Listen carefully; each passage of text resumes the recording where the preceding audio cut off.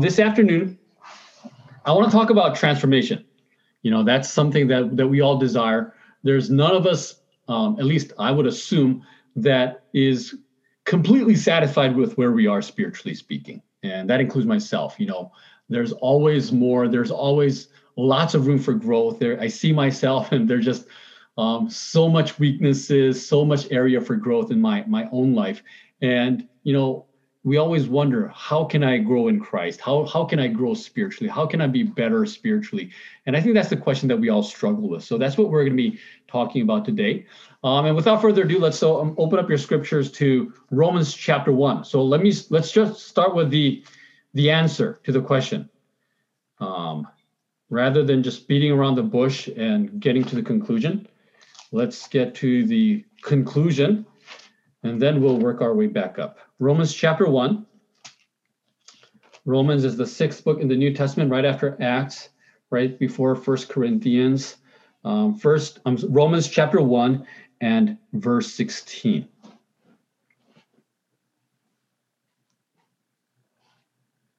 Romans 1, verse 16 and 17, it says, "For I am not ashamed of the gospel of Christ."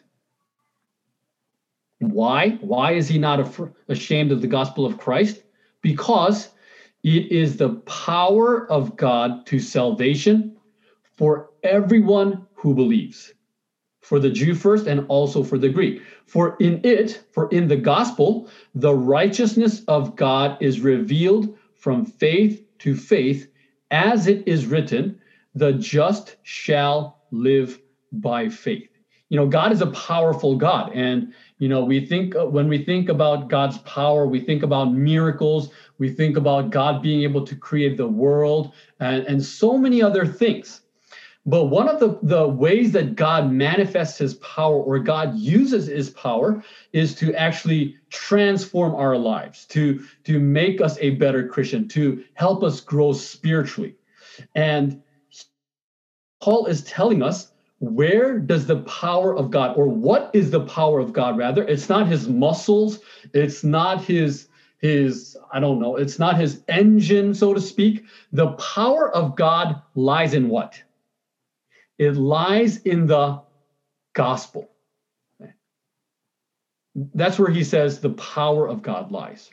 So in other words, if we want the power of God to transform our lives and to change our lives, what we need more of is the gospel. Okay? Because the gospel is what will change us. The gospel is the power that can transform us. So the question, there are several questions as we're reading this verse, but why would Paul say, I am not ashamed of the gospel? What is it in the gospel to be ashamed of in the first place for him to say, I am not ashamed?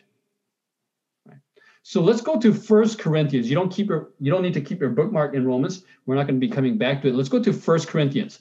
It's the book right after Romans, so not too difficult to find. 1 Corinthians chapter 1 again.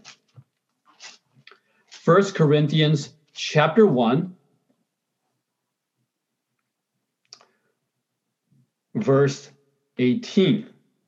So what is it about the gospel that would make somebody embarrassed or ashamed of in the first place? So 1 Corinthians chapter 1, verse 18, it says, "For the message of the cross is foolishness to those who are perishing, but to us who are being saved, it is the what? It is the power of God." In Romans 1, it told us what is the power of God? The gospel is the power of God. But here it tells us what is the power of God? The message of the cross is the power of God that can transform us. And he says of the message of the cross that for some people in the world, what is it considered to be? It is considered to be foolishness. It's considered to be stupid. It's considered to be dumb. Why so? Verse 22, "For Jews request a sign, and Greeks seek after wisdom." Okay, so that's the typical thing that Jews and Greeks were searching for in their culture. And last night we talked about signs. And so scribes and Pharisees, what do they ask Jesus for? They ask for a sign. And Jesus says, only an evil and wicked generation seeks for a sign. So the Jews are seeking for a sign or miracles or the power of God to be manifest, and the Greeks are seeking for wisdom. So that's why the Greek philosophy prospered, right? Because they're seeking for wisdom. But verse 23 says, but we preach Christ crucified, to the Jews a stumbling block. Why is the message of a cross a stumbling block for the Jews? We learned this morning, what is the cross considered to be? The cross is considered to be a curse of God in the Jewish culture. Because that's what Deuteronomy tells us, that if you're hanging on the cross, what happened to you? You're cursed by God. So here comes the Christians in the first century. They're going to the Jews and they're saying, we have found the Messiah. We have a new king in town. And guess what? He's crucified. And people are thinking you're crazy. You're thinking that this person who's come to save us, he's the one that's cursed by God, and you're telling us he can save us? That's stupid. And for the Greeks, he says, the message of the cross is considered to be foolishness. Why? Because in Greek culture, in Roman culture, the cross was the worst punishment for the worst of the criminals. So again, you're going to the Greeks and you're going to the Romans and you're saying, the Savior of the world has come. And guess what? He has been crucified. And the people are thinking, you're crazy to follow a criminal who has been crucified on the cross. And you're telling me that he has the power to save me and to transform my life? That is stupid. But here comes Paul and says, this is what I am not ashamed about. I am proud of this gospel. And what does he say? Verse 24, but to those who are called, both Jews and Greeks, Christ is the power of God and the wisdom of God, because the foolishness of God is wiser than men, and the weakness of God is stronger than men. So he says that Christ being crucified is considered to be foolishness and a stumbling block for those who are out there, but for us, this is where the true wisdom of God lies. This is where the true power of God lies. If you want to be wiser, what do we need? We need the cross. We need the message of the cross. If you want to have more power in your life, Paul is telling us you need more of the message of the cross. Now, he takes this even further. Let's go to chapter 2 and verse 1. Verse 2, rather.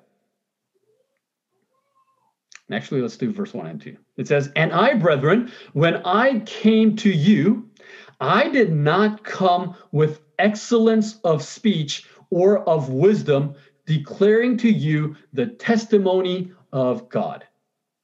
For I determined not to know anything among you except Jesus Christ and him crucified. Now, he talks about coming to the church of Corinth. And he says, when I came to you, I didn't come to you with wisdom of speech or excellence of speech and wisdom. Now, before Paul came to Corinth to start a church there, he was actually in Greece. And it's in a city that all of you have heard of. Probably even the younger among you have heard of this city. Any city in Greece that you know of. It's the city of Athens. So we're not going to go there for sake of time. But if you go to Acts chapter 17, Paul goes to Athens. And he preaches in Areopagus. And basically what he's doing, he's going to the best of the school. He's going to the biggest of the best place of education. And what he's doing, he's teaching people, he's teaching these philosophers about Jesus. And in order to teach about Jesus, what he does is he uses Greek rhetoric, if you will. He uses the wisdom of speech. He also quotes the wisdom of the philosophers, Greek philosophers. And it's a good message. But do you read anywhere else in the Bible of the church in Athens? No. Yes, there were a couple people that were converted in Athens, but there was no church that was started in Athens. Everywhere Paul would go, he would start a church. He goes to to Thessalonica, he starts a church. He goes to Corinth, he starts a church. He goes to Philippi, he starts a church. But we don't hear of Paul starting a church in Athens. And I think the reason why is because he really didn't rely on the message of the cross so much. He relied on wisdom of rhetoric, wisdom of logic, the wisdom of worldly philosophy. And he was kind of trying to bring the best worlds together. And in doing so, yes, there were a couple of people that were converted and believed in Jesus, but it really didn't have the effect that it had in other cities. So now he comes from Athens and he comes to Corinth and he says, I've made up my mind. When I'm coming to you, I'm not going to be preaching with wisdom or excellence of speech. I'm not going to be coming to you with wisdom of philosophy. I'm coming to you with Jesus and him crucified. And I have made my mind to know nothing else. Because I have made my mind. I have decided and I have realized that is where the power of God lies. Not in the wisdom of speech, not in being a good speaker, not in being an eloquent speaker, not in being a knowledgeable person. It is in knowing Jesus Christ and the message of the cross and focusing on that. So let's now talk about this gospel that is the power of God. Now, I would assume that each and every one of you believes in the gospel. Okay. So I'm going to ask you for a question, and I'm going to ask you to unmute to answer this question. What is the gospel? What is the content of the gospel? Yes, Anne, I see your mouth moving, so if you can unmute yourself and give us your answer, please.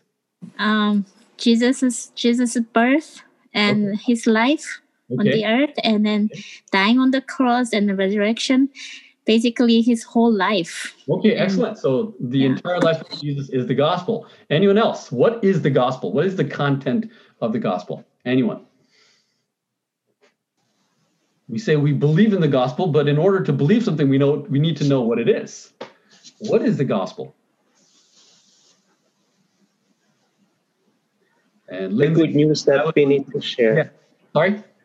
The good news that we want to share with everybody around us. Okay, the good news that we want to share with everyone around us. Okay, I think that's correct. But what is the content of that good news? I'll take one more person maybe. What is the content of that good news?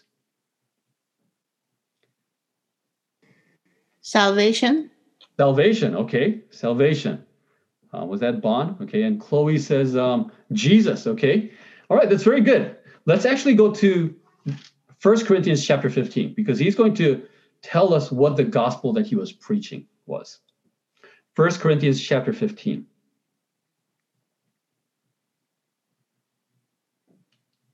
First Corinthians chapter 15, he says, moreover, brethren, I declare to you the gospel which I preached to you. Okay, so he's going to say, I'm going to summarize what is the gospel that I preached to you, which also you received and in which you stand, by which also you are saved. Okay, it's by what the message of the gospel is that we are saved. If you hold fast that word which I preached to you, unless you believed in vain. Okay, now he's going to give you the summary of his gospel. For I delivered to you, first of all, which I also received, that Christ died for our sins. Number one, according to the scriptures. Number two, and that he was buried. Number three, and that he rose again the third day according to the scriptures. Number four, and that he was seen by Cephas, then by the 12. After that, he was seen by over 500 brethren at once, and so on and so forth. And after that, he was seen by James. Then last of all, he was seen also by me as by one born out of due time. So let's recap. What is the content of the gospel? First of all, the content of the gospel is that Jesus died for our sins, according to the scriptures. Secondly, what happened to Jesus? Jesus was buried. Thirdly, Jesus rose again. And fourthly, Jesus was seen in his new life. Okay? That's the summary of his gospel. Now, in other parts of the Bible, in Romans 2:16 and Revelation 4:16, 14, 6, and 7, it adds to that the judgment. You know, Paul says that judgment is part of my gospel as well, that God judging us. So there are multiple parts to this gospel, but this is a summary of the content of this gospel, that Jesus died for our sins, that he was buried, that he rose again in new life, and fourth of all, that he was seen by people in this new life. So what does that have to do with anything? That's the content of the gospel. So we're going to talk about three things concerning the gospel. We're going to look at the content of the gospel, which we just looked at. We're going to talk about the response to the gospel, and we're going to talk about the effect of the gospel. The content, the response, and the effect of the gospel. So that we saw the content. Let's look at the effect of the gospel. Let's go to 1 Thessalonians. 1 Thessalonians chapter 1. We do a lot of chapter 1s today. 1 Thessalonians chapter 1, verse 5.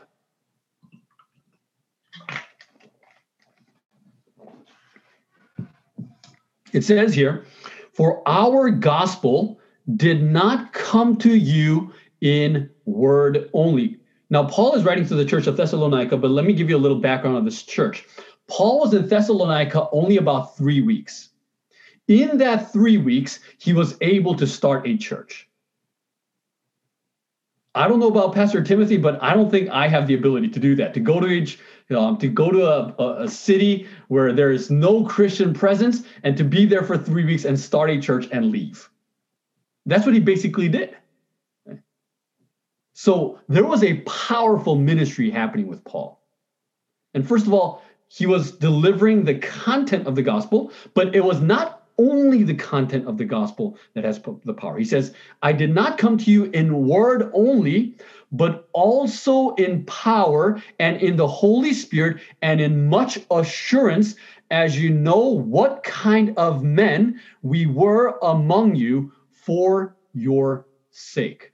The power of the gospel that Paul was preaching was not just in the content. It was also in the fact that people were able to see the gospel being lived out by Paul and his companions.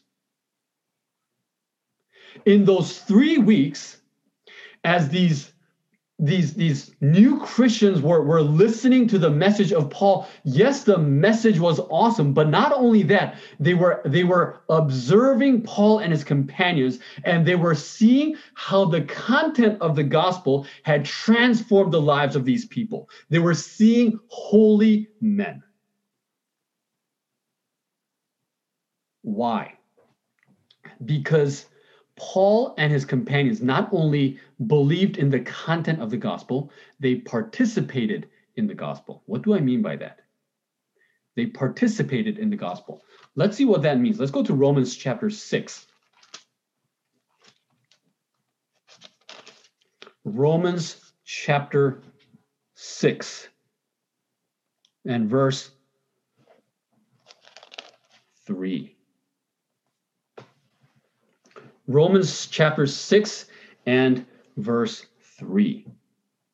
Okay, it says here, "Or do you not know that as many of us as were baptized into Christ Jesus were baptized into his" what? "Into his death. Therefore, we were buried with him through baptism into death, that as Christ was raised from the dead by the glory of the Father, even so we also should walk in newness of life."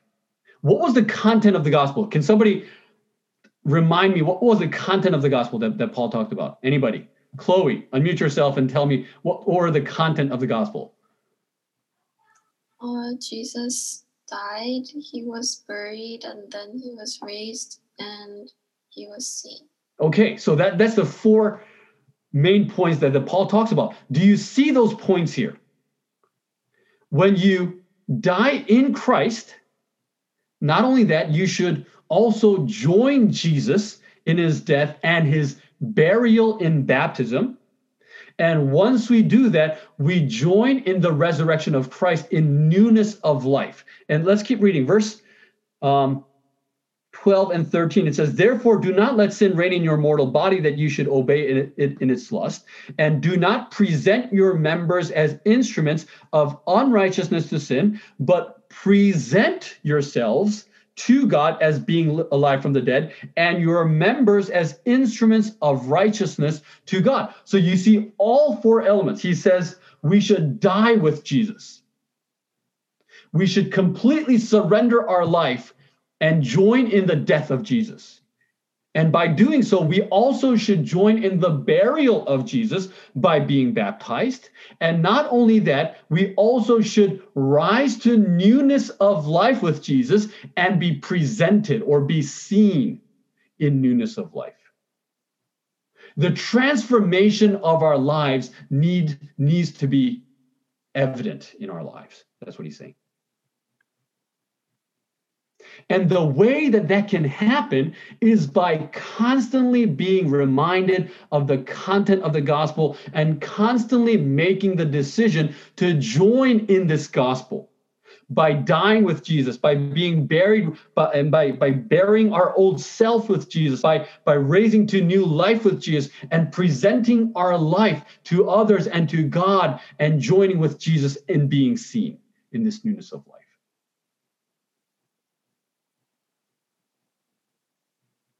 And here's what we have to do. We have to saturate our minds with the gospel in order for transformation to happen.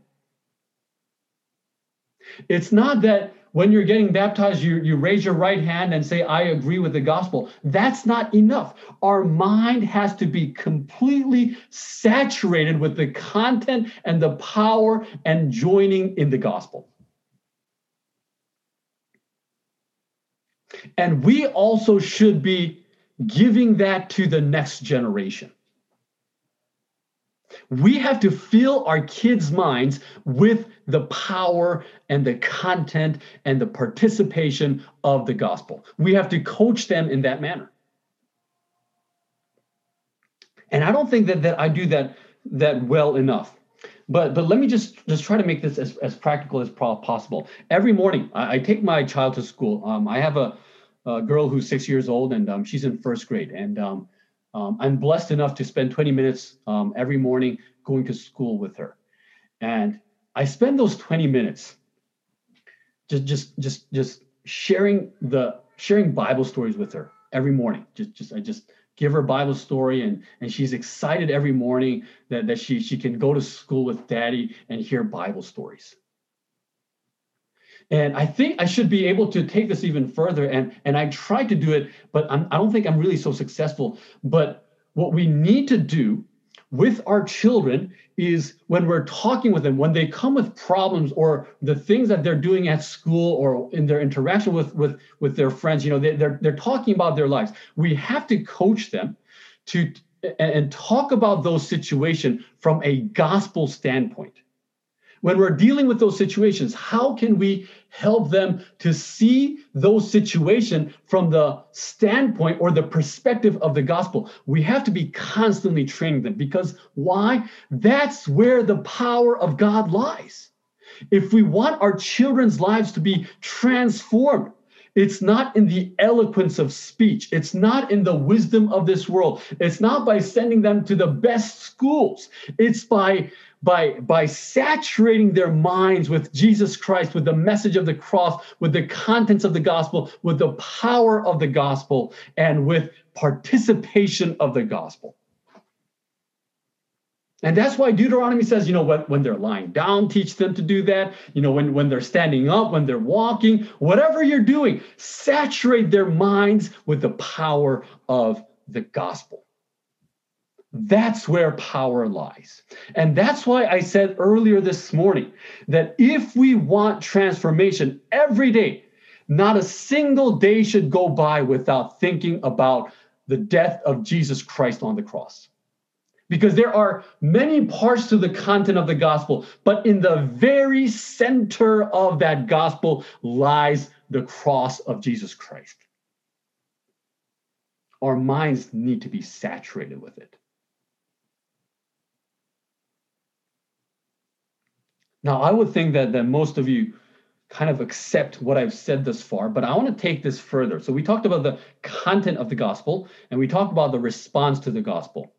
Now, thirdly, what was the third thing I was going to talk about? Does anyone remember? The what of the gospel? Starts with the E, the effect of the gospel.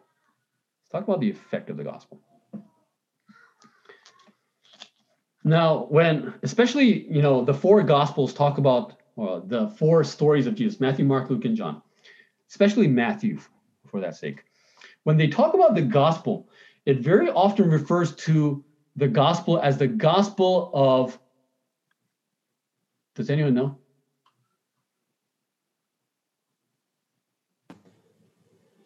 Effect, conversion. Okay, conversion, right. But Matthew refers, especially, he refers to the gospel as the gospel of this kingdom, of the gospel of the kingdom of God. Okay. Now, up to this point, there's really no offense in what I've said. Now, I'm going to kind of stir up your pure minds here, and I'm going to probably offend everyone. Now, the gospel is the gospel of the kingdom. Okay. Now let's look at a few verses. Let's go to Matthew chapter 4, verse 17. Okay, Matthew 4, 17. And by the way, even during my sermon, if there's anything unclear, I want to clarify. So stop me and ask me to clarify. Okay. So Matthew 4, 17, it says, "From that time, Jesus began to preach and say, 'Repent, for what is at hand? For the kingdom of heaven is at hand.'" What's at hand? The kingdom of heaven is at hand. Verse 23, "And Jesus went about all Galilee, teaching in their synagogues, preaching the gospel of the what? Of the kingdom." Okay. It's the gospel of the kingdom. Let's go to Luke now. Skip 2 books. Go to Luke chapter 1, and it talks about the announcement of Jesus' birth. So Gabriel appears to Mary, and he tells Mary that Jesus is going to be born. And this is what he says to her. Verse 32, it says, "He," referring to Jesus, "Jesus will be great, and he will be called the Son of the Highest, and the Lord God will give him the throne of his father David, and he will reign over the house of Jacob forever, and of his kingdom there will be no end." Let's look at the last chapter, not the last chapter, second to last chapter in Luke, Luke chapter 23.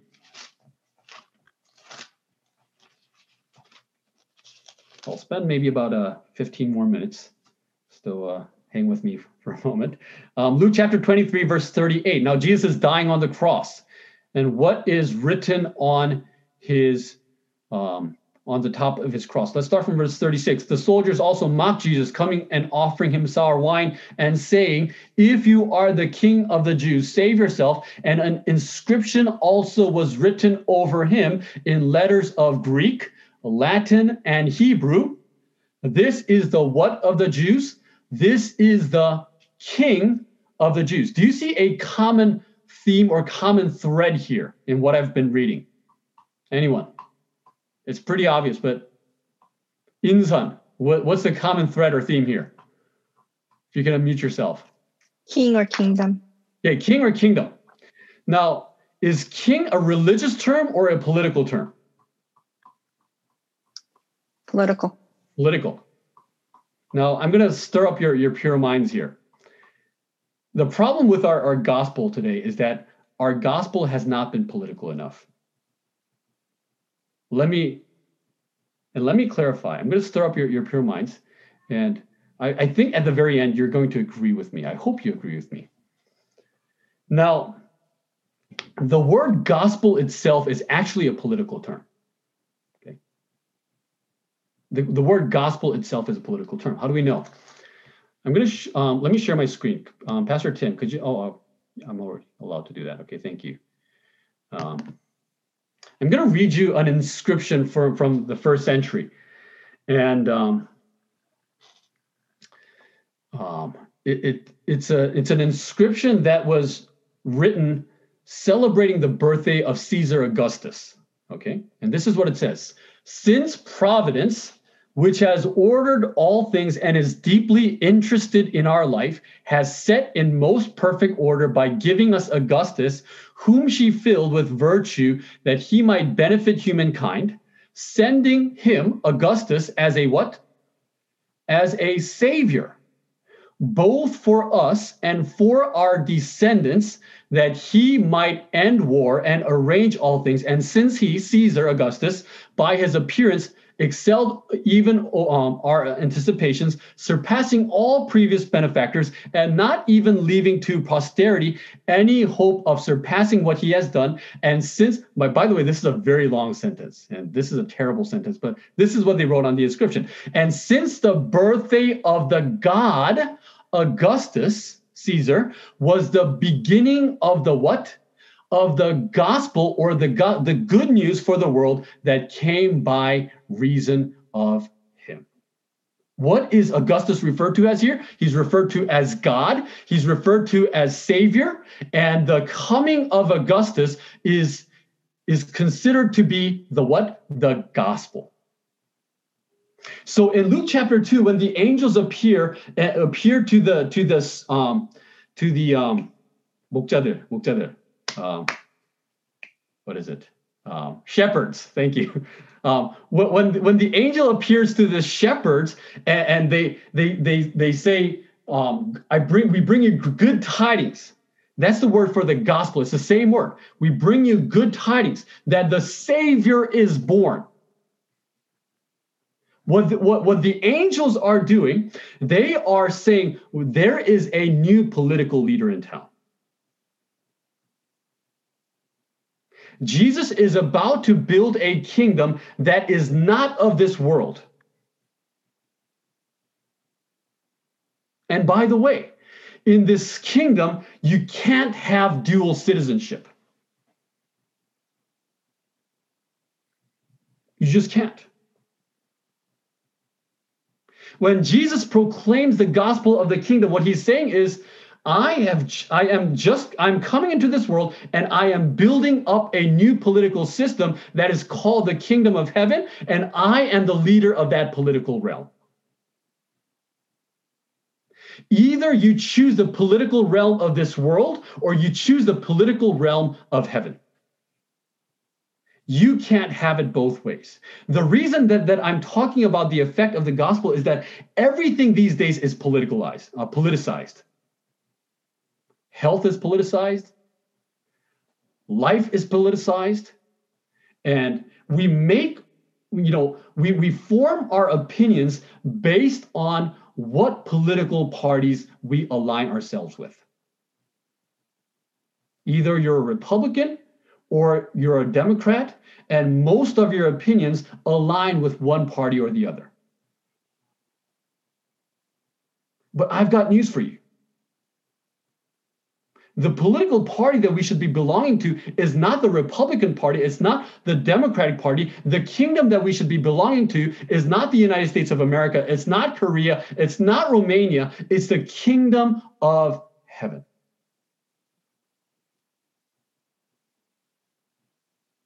Now let's go to Philippians chapter 3. Philippians chapter 3.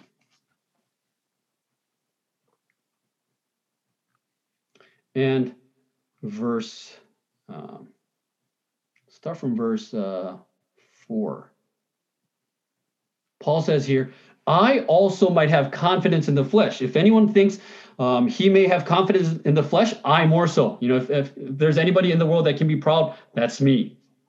From a human perspective. If anyone, I was circumcised the 8th day. I am of the stock of Israel. I'm from the tribe of Benjamin. I'm a Hebrew of the Hebrews concerning the law. I was a Pharisee concerning zeal, persecuting the church, concerning the righteousness which is in the law. I was blameless, But verse 7, but what things were gained to me, these I have counted loss for Christ. Yet indeed I also count all things loss for the excellence of the knowledge of Christ Jesus my Lord, for whom I have suffered the loss of all things, and I count them rubbish, that I may gain Christ. So he says, he lists all the credentials that he has. He lists his CV, his resume, and he says, okay, I just put that in the trash. I consider those things to be rubbish in order to gain Christ. And one of the things that he lists is that I used to be a Pharisee. We think of Pharisaism as a religious sect, which it was, but it also was a political party. Paul says, in becoming a Christian, I lay aside my political party behind me. Why? Because verse 20,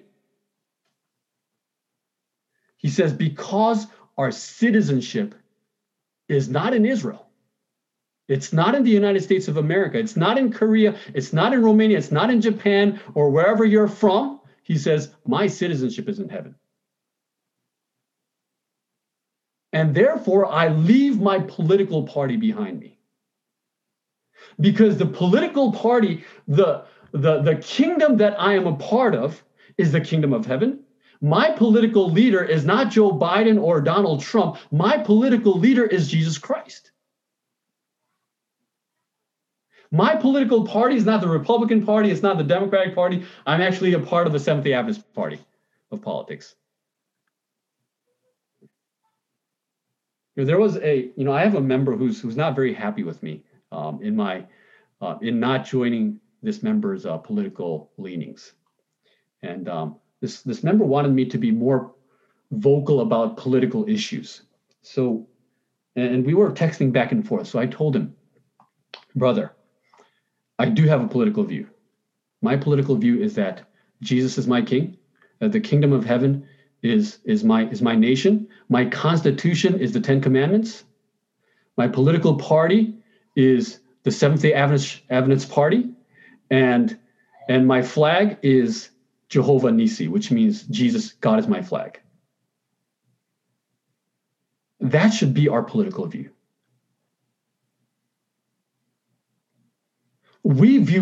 These days, we view everything from a political standpoint. Almost everything. Now what we need to do is we need to take the content of the gospel and we need to replace our lens of seeing the world with whether you're wearing a Republican lens or a Democratic lens or USA lens or a Korean lens or anti-whatever lens or whatever lens you're wearing, or an NRA lens or I don't know, whatever lens you're wearing. Jesus says, now let's replace that lens. I'm coming to you with a new gospel. I'm coming to you with a new kingdom. Let's view this world from this lens from now on.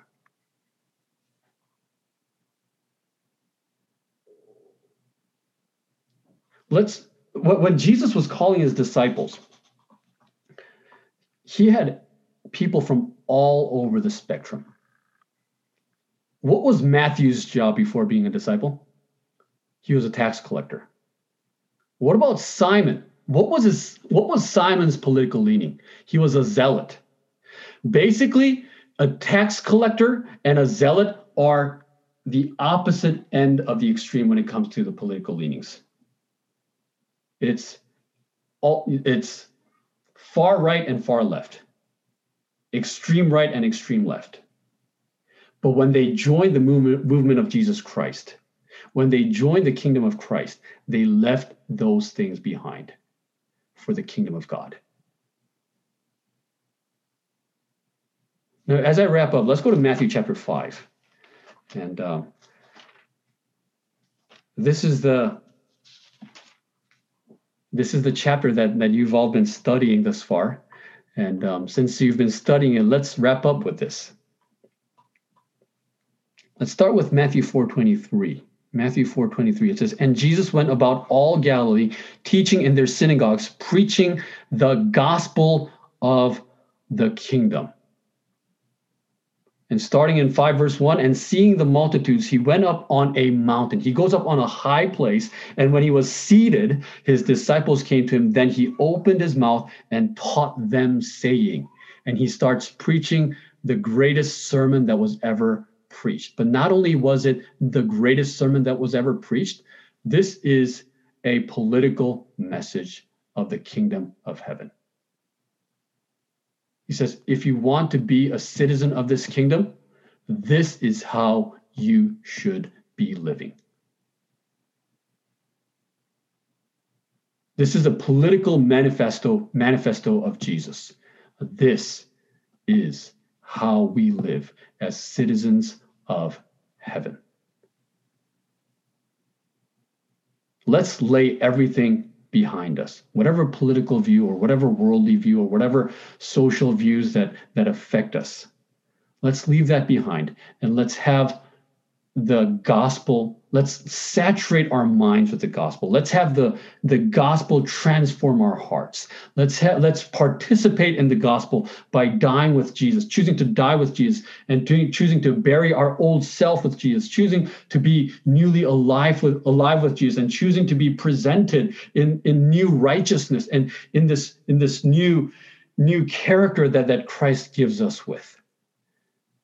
And let's teach our children to do so as well. Let's saturate our minds, our kids' mind, with the gospel, so that everything we see with the filter of the gospel. We make decisions based on principles of the gospel. We form our opinions based on the principles of the gospel. And let's lay the things of this world behind. Jesus said in John chapter 18, verse 36, that my kingdom is not of this world.